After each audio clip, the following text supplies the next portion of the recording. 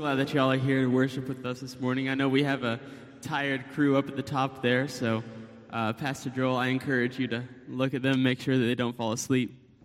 But let's stand as we open and worship this morning.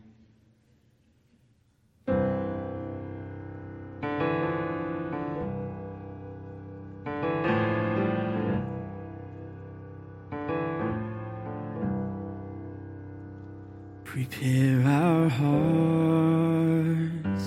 to worship you, the ever faithful, ever true. Forgive our sin and make us new. Prepare our hearts to worship you. Prepare our hearts for holy ground. Let our defenses crumble down. Come do what only you can do. Prepare our hearts to worship you.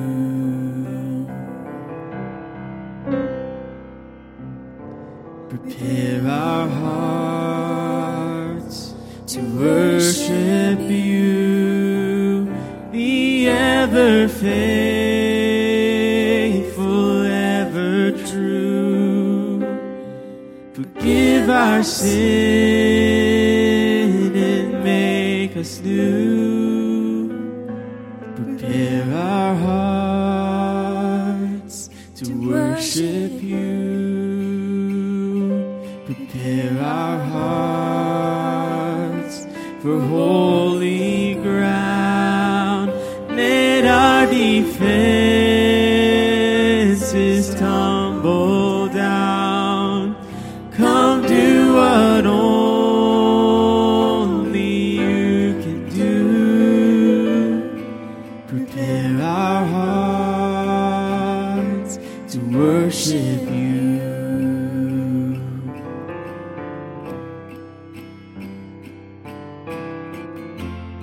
We need you, we need you, we need you, Lord. We need you, we need you, we need you, Lord. We need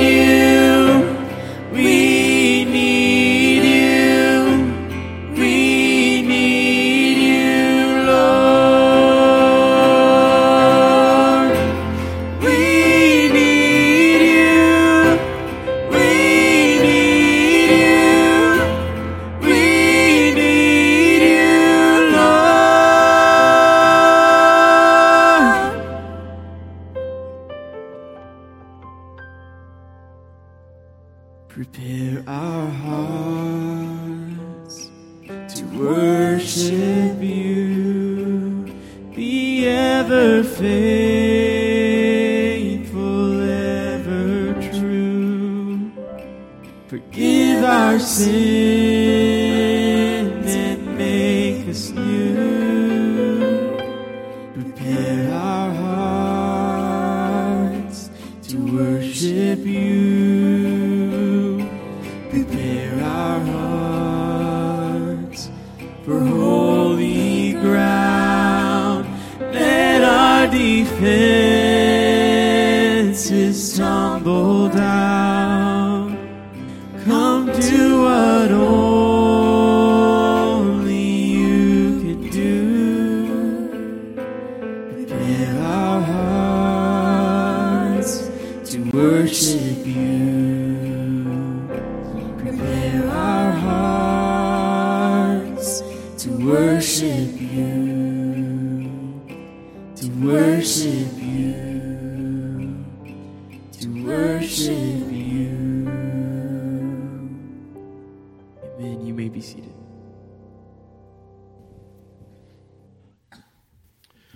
Well, good morning, everybody. Hope you're doing well. Would like to welcome you here this morning. If you are a visitor, a guest with us, extend a welcome to you. My name is Matthew, one of the pastors here at Faith Family Fellowship. Should be a card right in front of you, in the pew right in front of you, that says Connection Card. If you would, grab that, fill that out, drop that in the offering basket on your way out this morning, that we could have a record of you joining with us this morning. Love to be able to reach out to you, see if there's anything we can do for you, pray for you.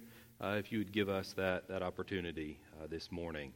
So, this past weekend, everybody, all the students wearing a shirt that looks like this. We had a Disciple Now weekend down in Dauphin Island, and so we're all back here to join with us this morning. And so that's what's going on. And we have been, to keep moving, we've been memorizing a verse out of Scripture each month, and so we are continuing on this month. Let's refresh that verse in our minds this morning. It's real short. It's a very brief little verse. Should be simple enough to commit to memory. And so let's read it once out loud, and then we'll keep going. All right, here we go. Your word is a lamp to my feet and a light to my path. Psalm 119. 105. So as we have talked, this whole psalm is talking about Scripture, the law of God, God's revelation, and that it being the word, the verbal expression of God, God who has spoken, immutable, unchanging, infinite, Lord and God of all things, who is uncreated, who always has existed, who does not have physical form like you and I, therefore our perceptibility of God is not there unless He reveals and speaks to us. And He has. He has spoken, and He has told us who He is, revealed to us who He is, and then displayed visibly in the Word, Christ coming. That the Son took flesh and dwelt among us, so that we see the verbal, visual expression of who God is in the Son who took flesh, lived, and gave His life on behalf of humanity, that anyone who would call upon Him, believe, profess faith and trust in Christ, would be born again and saved by His grace. And so this word that God has spoken is a lamp to us, directs us, gives us illumination to know where to go, instructs us in life of what is most important, what is valuable, who we are, and who God is. So, these very short words are helpful, and I hope you will take time to memorize them, to meditate on them, to spend time thinking about them and what God says here. So, Easter is coming up. And as part of the Easter season, every year there is an offering that every Southern Baptist church joins together in to collect, to give, to support missionaries who are strewn about through cities and places all over North America.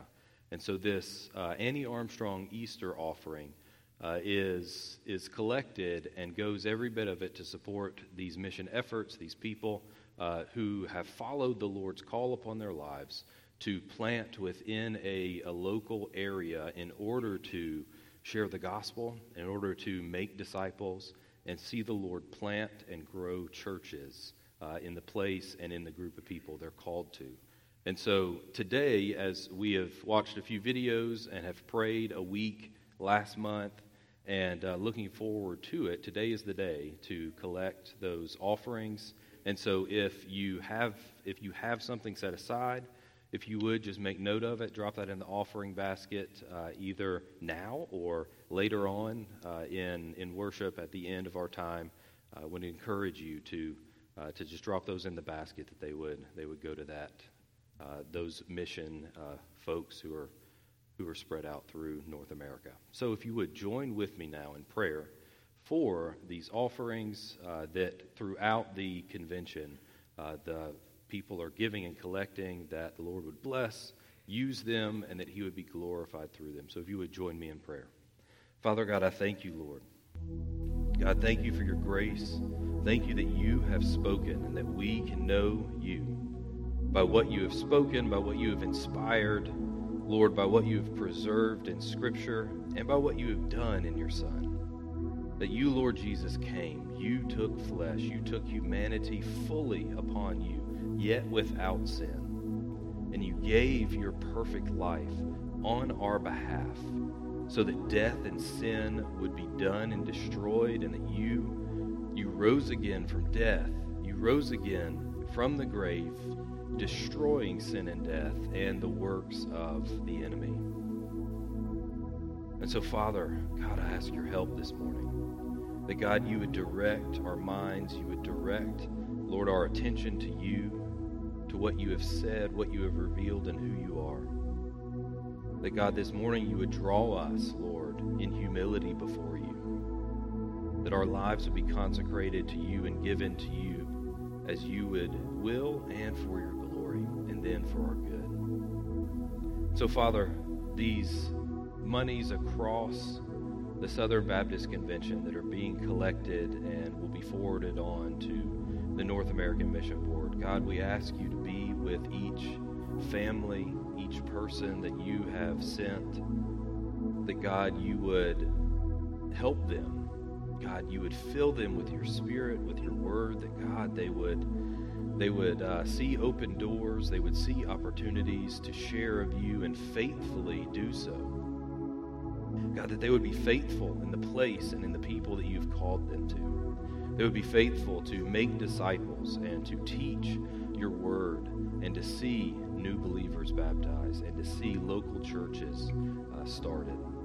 God, would you use this money to that end? That, God, it would support those families, and that, God, there would be a harvest of new believers who know you, whose eyes have been opened, and who have been saved by your grace. So, Father, thank you for the opportunity to be a part of what you're doing. And, Lord, we ask that, God, you would be with, Lord, the gifts that are given for your glory and for your name's sake. We ask all these things. Amen. Amen. Let's stand as we continue in worship.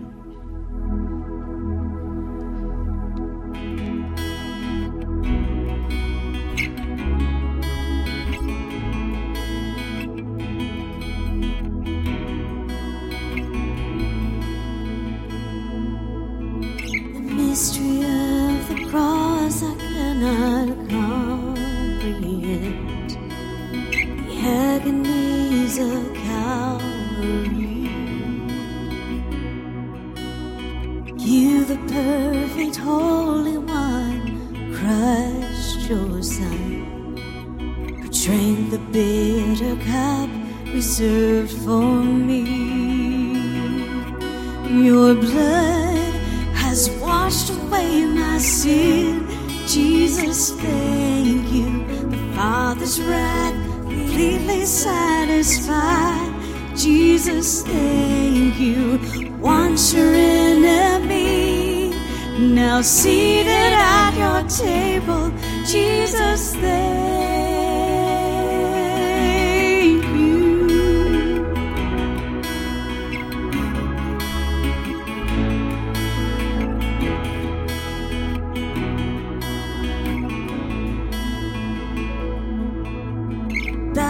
Perfect sacrifice I've been brought near. The enemy you made your friend, pouring out the riches of your glorious grace. Mercy and your kindness know no end. Your blood has washed away my sin. Jesus, thank you. The Father's wrath completely satisfied. Jesus, thank you. Once your enemy, now seated at your table. Jesus, thank you.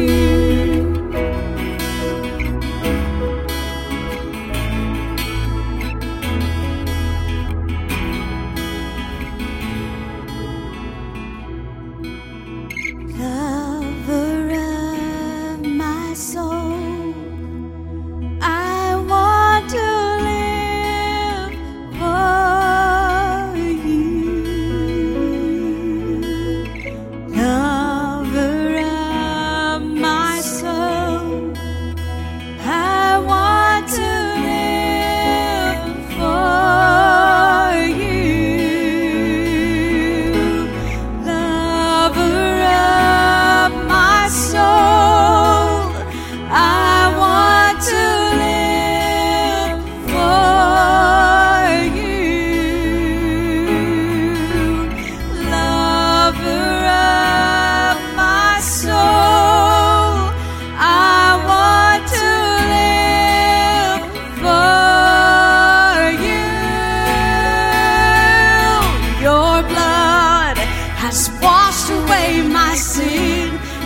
Jesus, thank you. The Father's wrath completely satisfied. Jesus, thank you. Your blood has washed away my sin. Jesus, thank you. The Father's wrath completely satisfied. Jesus, thank you. Once your enemy, now seated at your table. Jesus, thank you.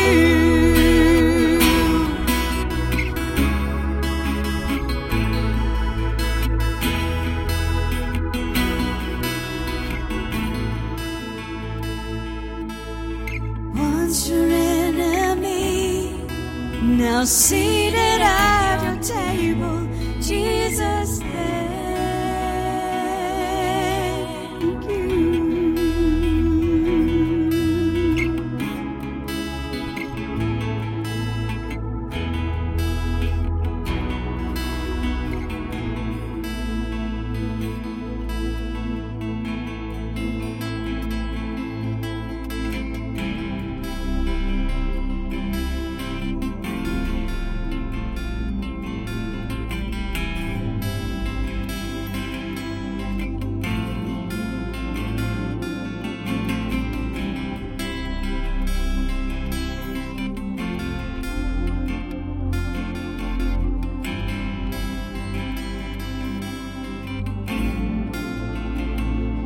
Gift of grace is Jesus, my Redeemer. There is no more for heaven now to give. He is my joy, my righteousness and freedom, my steadfast love, my deep and boundless peace. To this I hold, my hope is only Jesus. For my life is wholly bound to His. Oh, how strange and divine, I can sing only to mine, yet not I, but through Christ in me.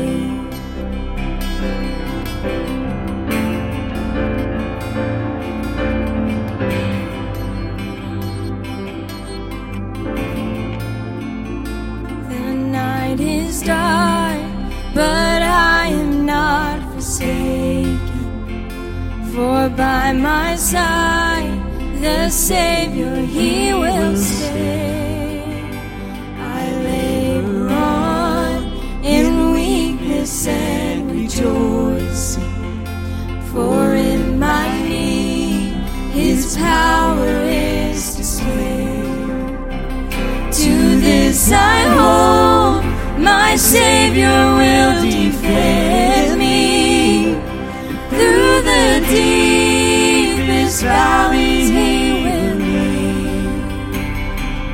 Oh, the night has been won, and I shall overcome, yet not I, but through Christ in me.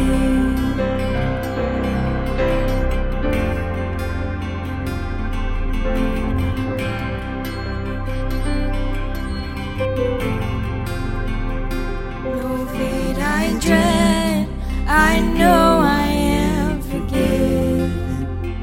The future sure, the price it has been paid. For Jesus bled and suffered for my pardon, and He was raised to overthrow the grave. To this I hold, my sin has been defeated. Jesus now and ever is my plea. Oh, the chains are released, I can sing, I am free, and not I, but through Christ in me.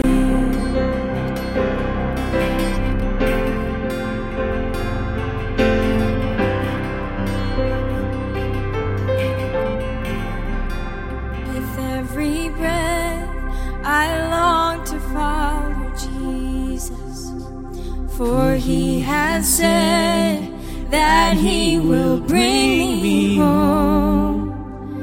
And day by day I know he will renew me, until I stand with joy before the throne.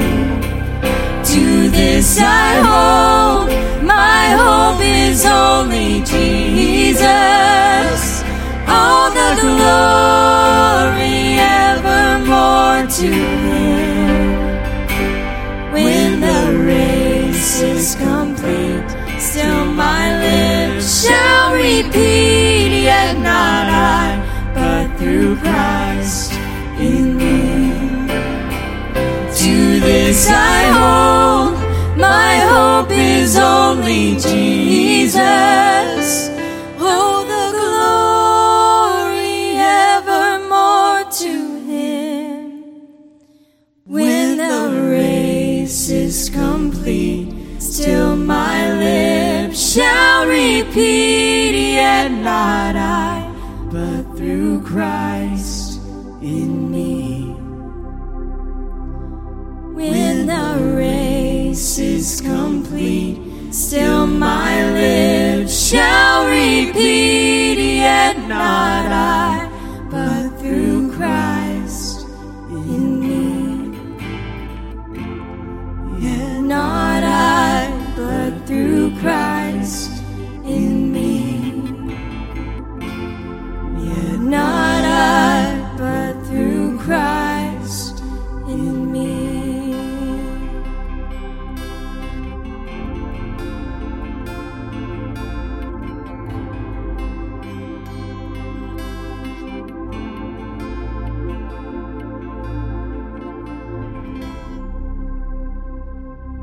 Father, you are so good. God, you are so gracious to us. Lord, this week as we remember your sacrifice that you made on the cross, God, the price you paid for our sin, God, help us not to take that for granted. Lord, help us to remember the sorrow, God, at that time in the garden, praying, let this cup pass over me. But more importantly, let your will be done. Being willing to take that debt on yourself. Being willing to stand in our place. Die in our place so that we may live with you. Father, thank you for your Son. Jesus, thank you for your sacrifice. And thank you for the Spirit to bring us close to you, to fall on us, to reveal to us what that sacrifice meant. God, I pray for Pastor Joel as he brings the word, that you will give us ears to hear and hearts to understand, that we will be attentive, that we will be focused, and God, that we will leave this building better equipped to be your church. Father, we love you and we praise you. It's in your name we pray. Amen.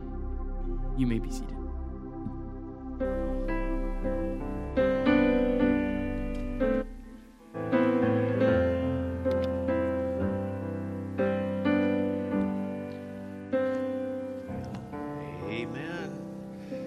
Next Sunday, as has already been said, is Resurrection Sunday, and I want to encourage you to invite someone to come with you and be a part of that. It's one of those 2 holidays out of a year that you can get just about anybody to come to church with you. Okay, so there should be a full house, and invite them to come, and in order to do that, you're going to have to take them home for lunch. So just make plans to do that, and it'll be a great day. Today, the Sunday before, is called Palm Sunday. And it was the day when everybody said, "Oh Lord, save us." Hosanna is the is the word in Aramaic that they use. Hosanna is he who comes in the name of the Lord. And so we thank God that we have a Savior. And it was a very high and a celebrative moment, but that led through a week of humility and brokenness, death, failure, denial by Peter, the disciples leaving. And it wasn't until the following week, on that first day of the week, that Jesus rose from the dead to give us our true reason for celebrating. Not because he's a king coming riding on a donkey, but he is our Savior, who is King of Kings and Lord of Lords. And that's kind of what we're celebrating today. The message today is from Isaiah 49, Not Forgotten, and is the title. Now next week we'll be looking at Isaiah 53, and the title is The Right Man is on Our Side. And those of you who can figure that out, I'll buy you a cup of coffee, okay? Where does that come from? And it doesn't come out of the Bible. But anyway, I see a few of you that I know you already know what it is, and that's good. So anyway, Isaiah 49, beginning in verse 14. We're going to read 3 verses. I'm going to basically exegete, that is, bring out from one verse the message for today, that we're not forgotten. So, verse 14, but Zion, and remember when we say that, we are talking contextually about Jerusalem and Judah in its historical setting. The northern tribes have already sold out to a foreign land. The southern 2 tribes, Judah and Benjamin, have also made an agreement with Assyria. They are a vassal kingdom. That means they're being controlled by another. They're puppets, as it were. And in the middle of that, Hezekiah is being used of the Lord to give promises to his people that no matter what's going on around you, that God is fighting for you, his people. So when he says Zion here, he is talking about them, but I want you to know he's talking about his people. And if you're his, he's talking about you. So Zion has said, because you've never said this, the Lord has forsaken me. My Lord has forgotten me. I don't know if you've ever been at a point when you thought, does God even know my address? Does he know how to get in touch with me? Can a woman forget her nursing child, that she should have no compassion on the son of her womb? And the expected answer is no, she cannot. And yet it says even these may. They can forget. It does happen. There is abandonment that takes place because of the sinfulness of humanity. And yet we have this wonderful promise. Yet I will not forget you. What a precious promise. And then as an illustration of that, he says, behold, I have engraved you on the palms of my hands, and your walls are continually before me.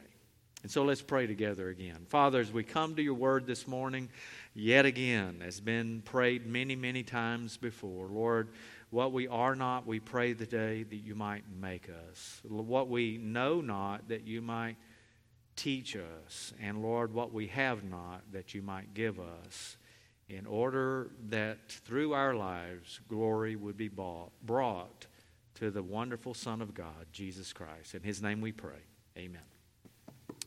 Well, I said today's Palm Sunday, and I didn't even think about it when I started talking about doing this verse, and it talks about the palms of God's hand. We're talking about 2 different palms, and I know that, but maybe this will help you remember the message, okay? That you'll think about being in the palm of God's hand.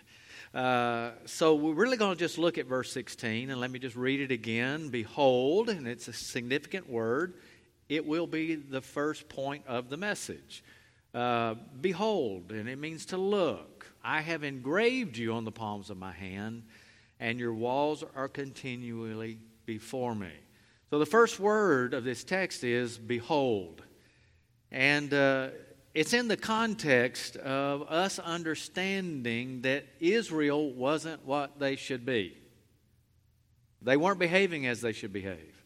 They weren't living as they should be living. Lord, we sang it, I want to follow you. Well, don't want to follow him. Do what? Follow him.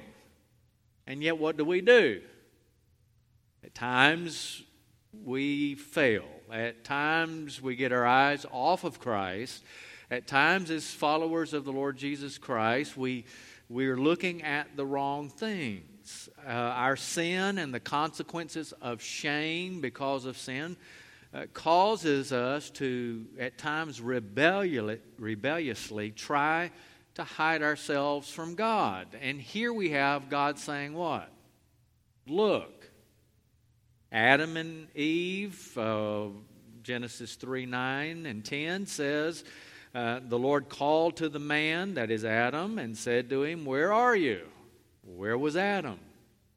Hiding. He said, I heard the sound of you in the garden. I was afraid because I was naked and I hid myself. So it's the tendency to understand that because of our sin and our shame, we do what? We hide from God. And yet what is God saying to us? Look. Behold me. You might remember Jonah. When Jonah was given an assignment from the Lord, what did he do? He said, I don't want to do it. And so he went the opposite direction. He ran from the Lord. Did he get away from the Lord? Absolutely not.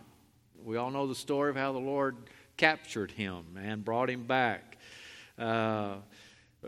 We at times, we seek to hide from the Lord in rags of human goodness or religion.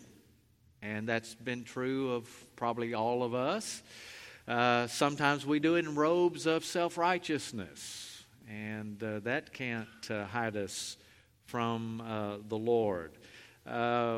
We may come up with some kind of intellectual algorithm whereby we think we're going to intellectually reason through God, and the truths that were true today that aren't true tomorrow, we'll come up with new truths, and then we'll accept those. And so we'll try to hide in that. What did he just say? We try to outthink God sometimes, or we think we can. I'm talking about humanity. And yet we can't outthink God because truth in this world often seems to be ambiguous, changing. What was true yesterday is not true today.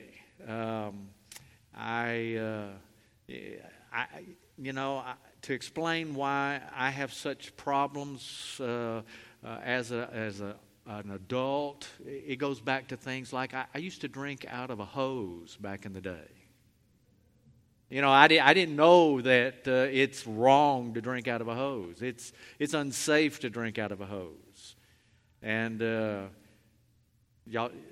you parents know that. You're not supposed to let them drink out of a hose. And I'm like, well, why? And see, truth always seems to be changing. Babies, I can't remember which it is. They were supposed to be put on their bellies, and then they said no, on their backs. And I don't know, I probably got it backwards. And now it's changed back again. And it's just an illustration of trying to outwit, outfigure, or hide away from God. And the reality is there is no place to hide from God.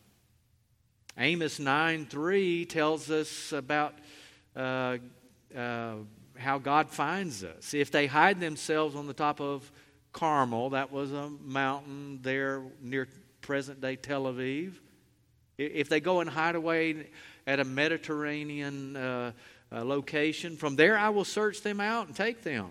And if they hide from my sight at the bottom of the sea, just like Jonah did, there I will command the serpent, and it shall bite them. Good news is God doesn't say, hide. God says, look. Look unto me, all you ends of the earth, and be saved. And really, isn't it great to think in terms of if I could just hide somewhere which was safe? And the Scripture tells us in Colossians 3:3, for you as believers in Christ, you who've been born again, you have died and your life is hidden in or with Christ in God. So Jesus bids us, come. Come and follow me. Come after me. Chris Rice sang a song. I'll read some of the words to it. It's not all the words to the song.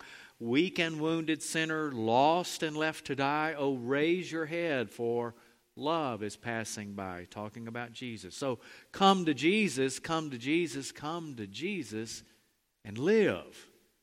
So the call is to come to Him. Sometimes the way is lonely and steep and filled with pain. So if your sky is dark and pours the rain, then cry to Jesus and cry to Jesus and cry to Jesus and live. And then ultimately when it comes to die with your final heartbeat, kiss the world goodbye, then go in peace and laugh on glory's side and fly to Jesus. Fly to Jesus. That Scripture is so full of, you and I have no right. We have no right to this table. This table is a picture of an invitation to all that Christ is. And we have no right to it. We flee and hide, and yet Jesus says, come. Come, look, and believe.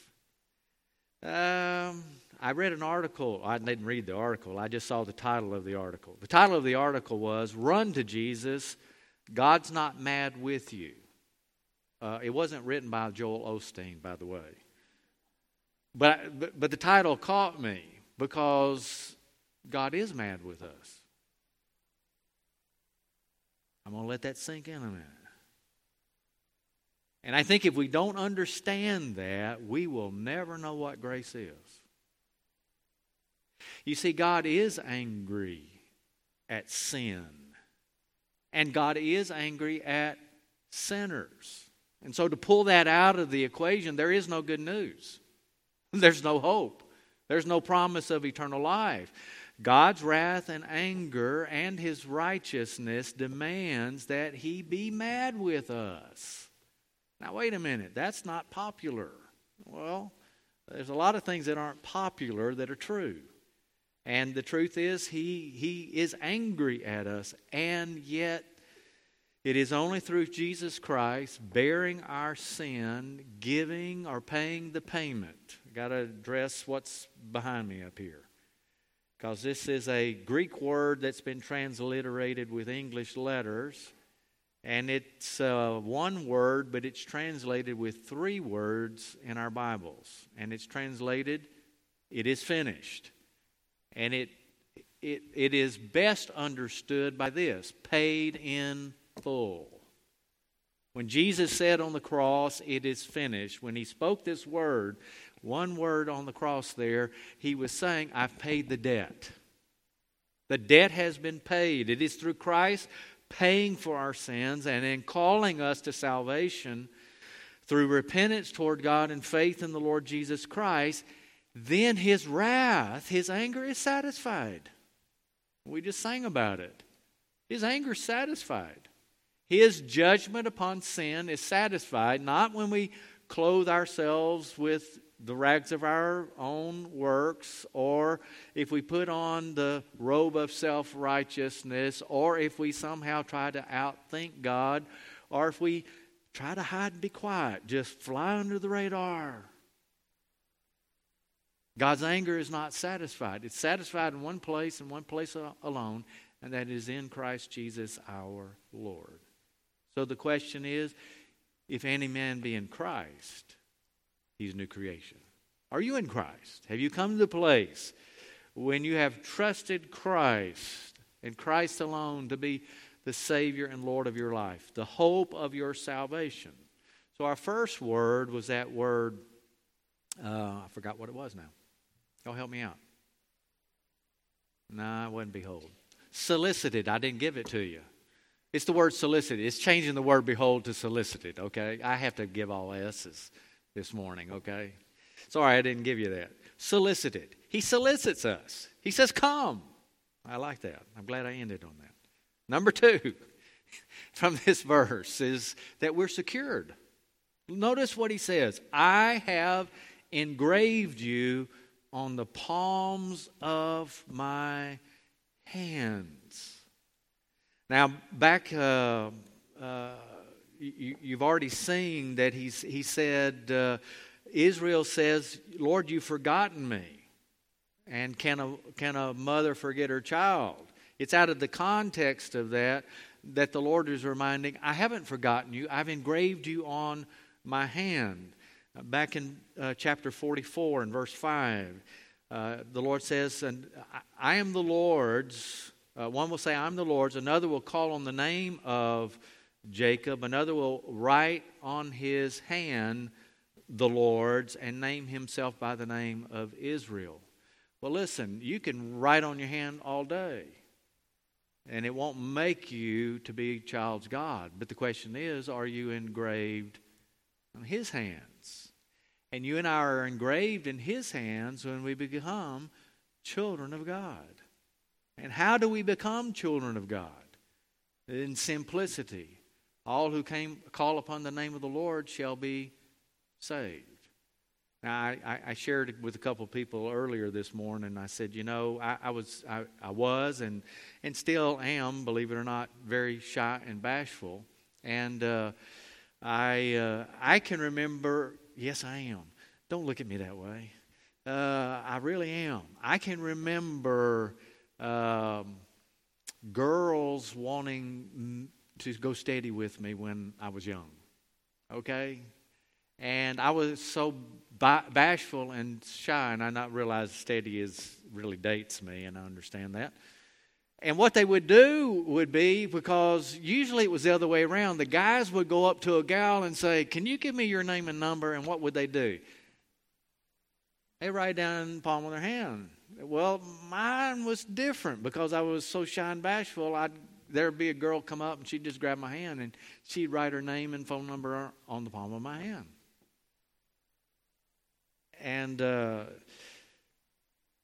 you could do that. And I don't know if I really didn't want to call her and couldn't get the courage up to call her. After a couple of days, guess what? It's gone. Numbers. Yeah, I occasionally took a bath in those days, and it would be gone. This isn't that. This is exactly the opposite of it. It is the Lord who says, I have engraved you on the palm of my hand. To be a child of God, God says, you are mine.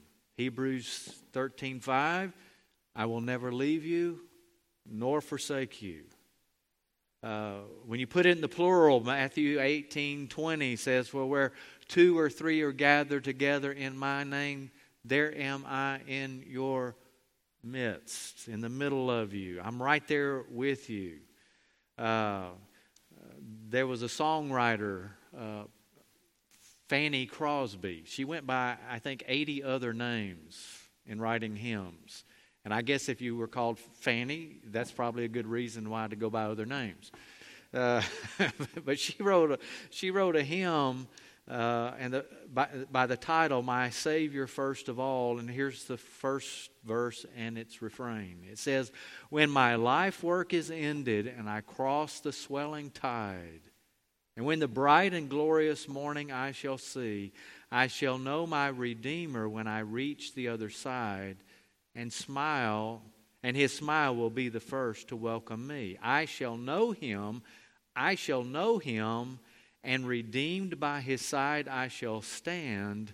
I shall know him by the print of the nails in his hands." You know, I read a commentary.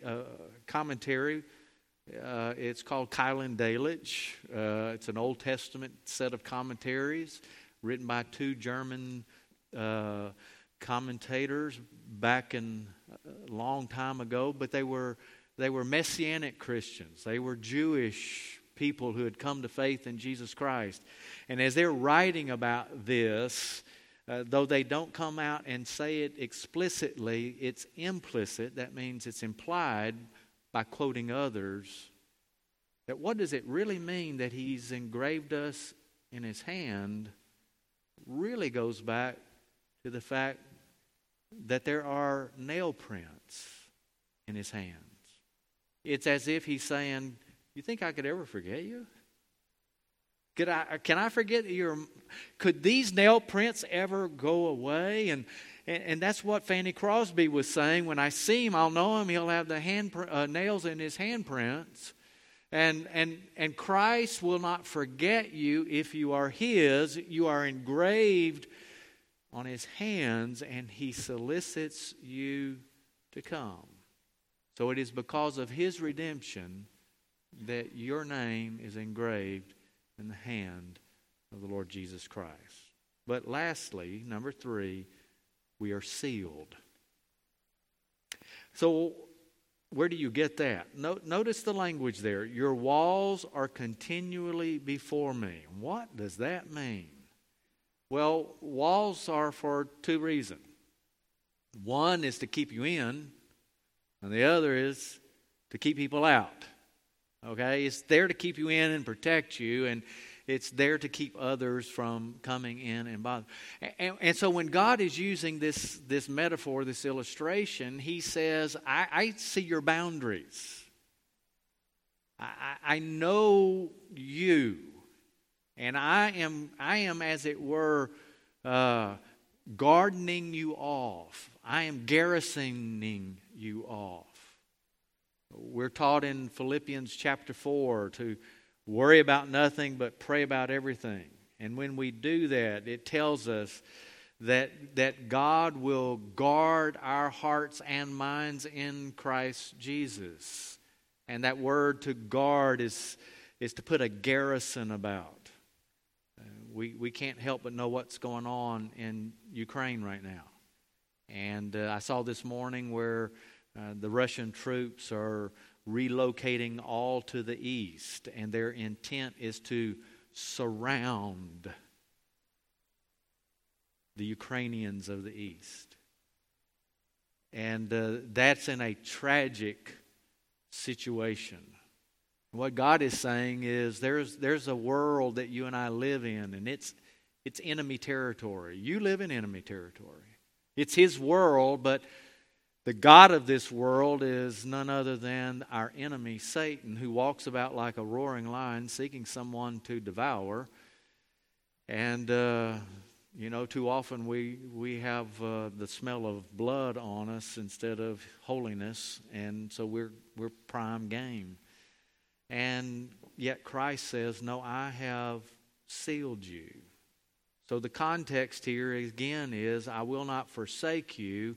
And the Lord is passionate about Him not forsaking us. It's expressed in the Song of Solomon. You might remember as Solomon's writing, he's talking about a love relationship between a husband and a wife, but it's a picture of Christ and His church.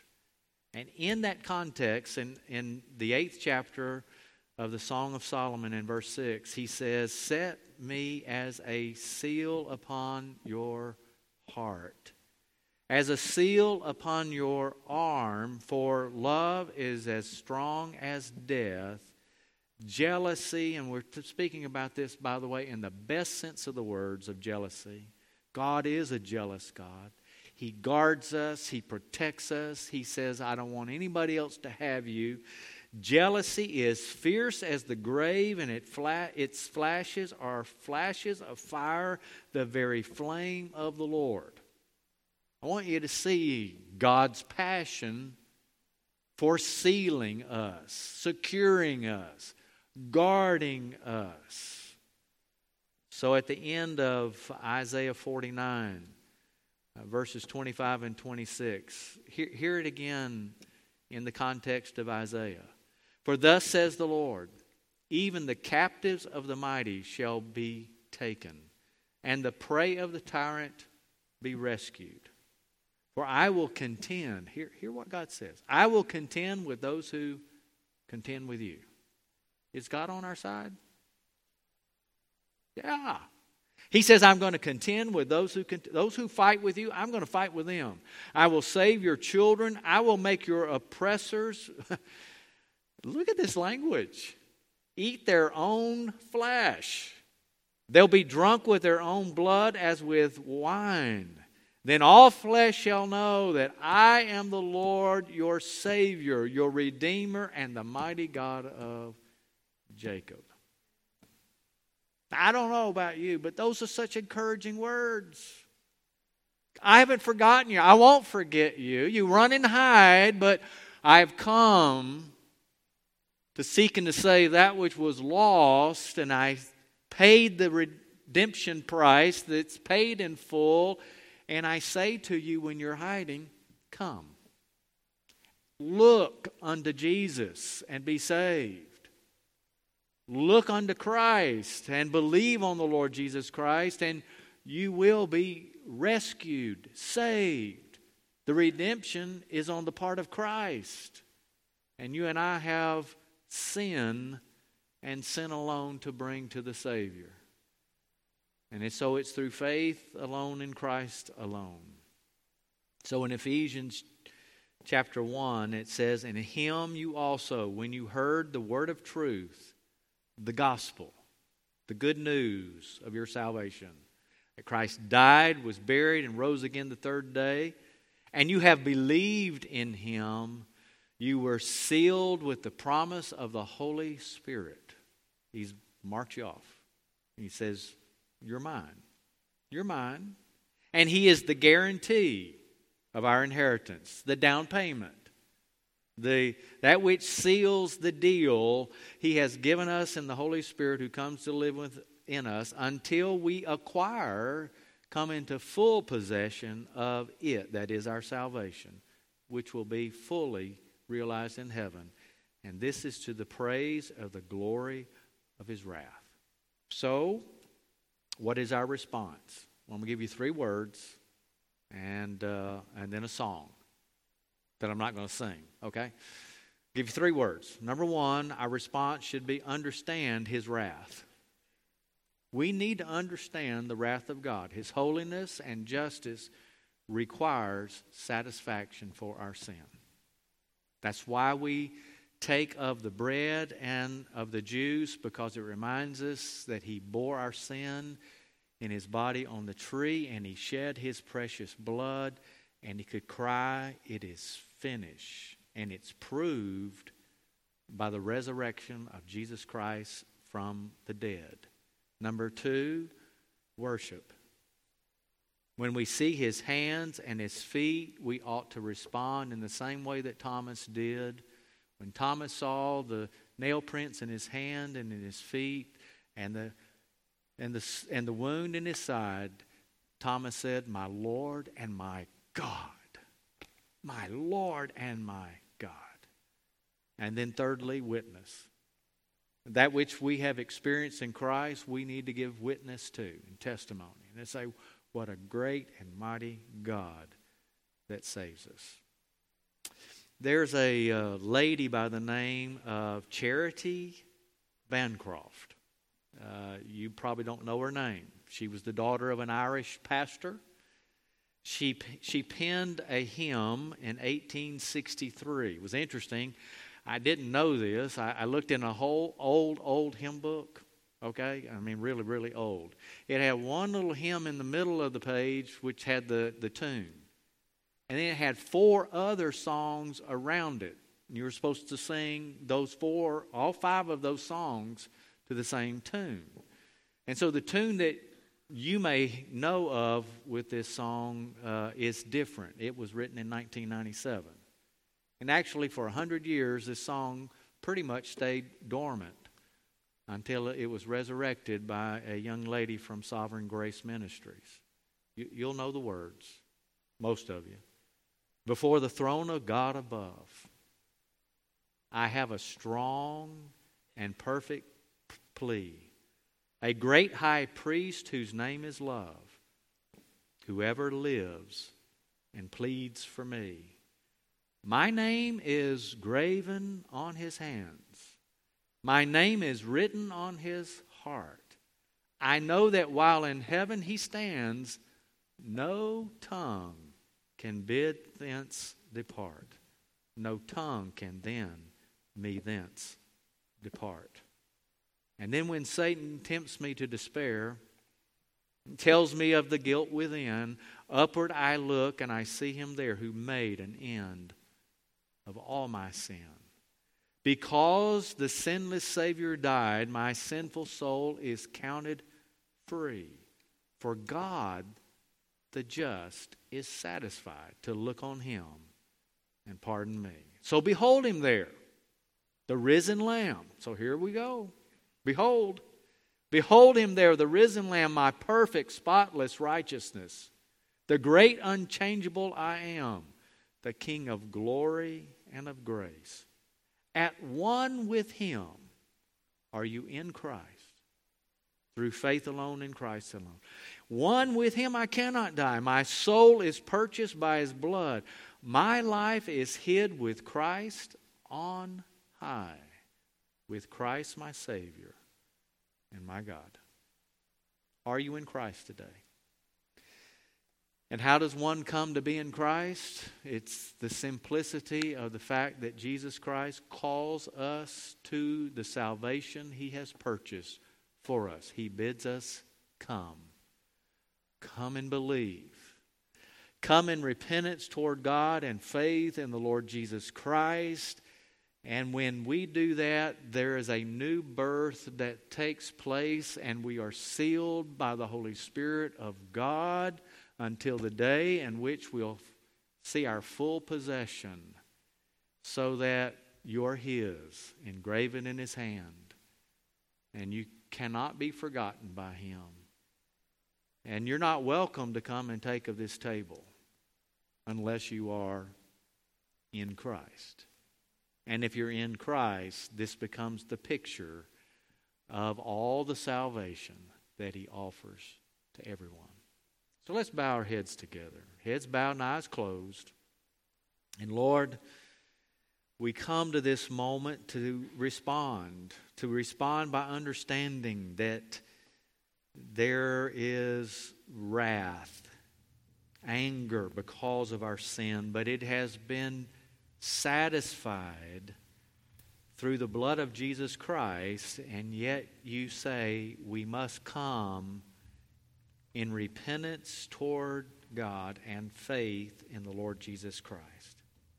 And Lord, when we do, your Holy Spirit regenerates us, makes us alive again. We who were dead in our trespasses and sins, he makes alive. And Lord, I pray that if someone is in my hearing this morning, that they would hear the voice of the Spirit to say, come, look, believe, trust in the Lord Jesus Christ, and you will be saved.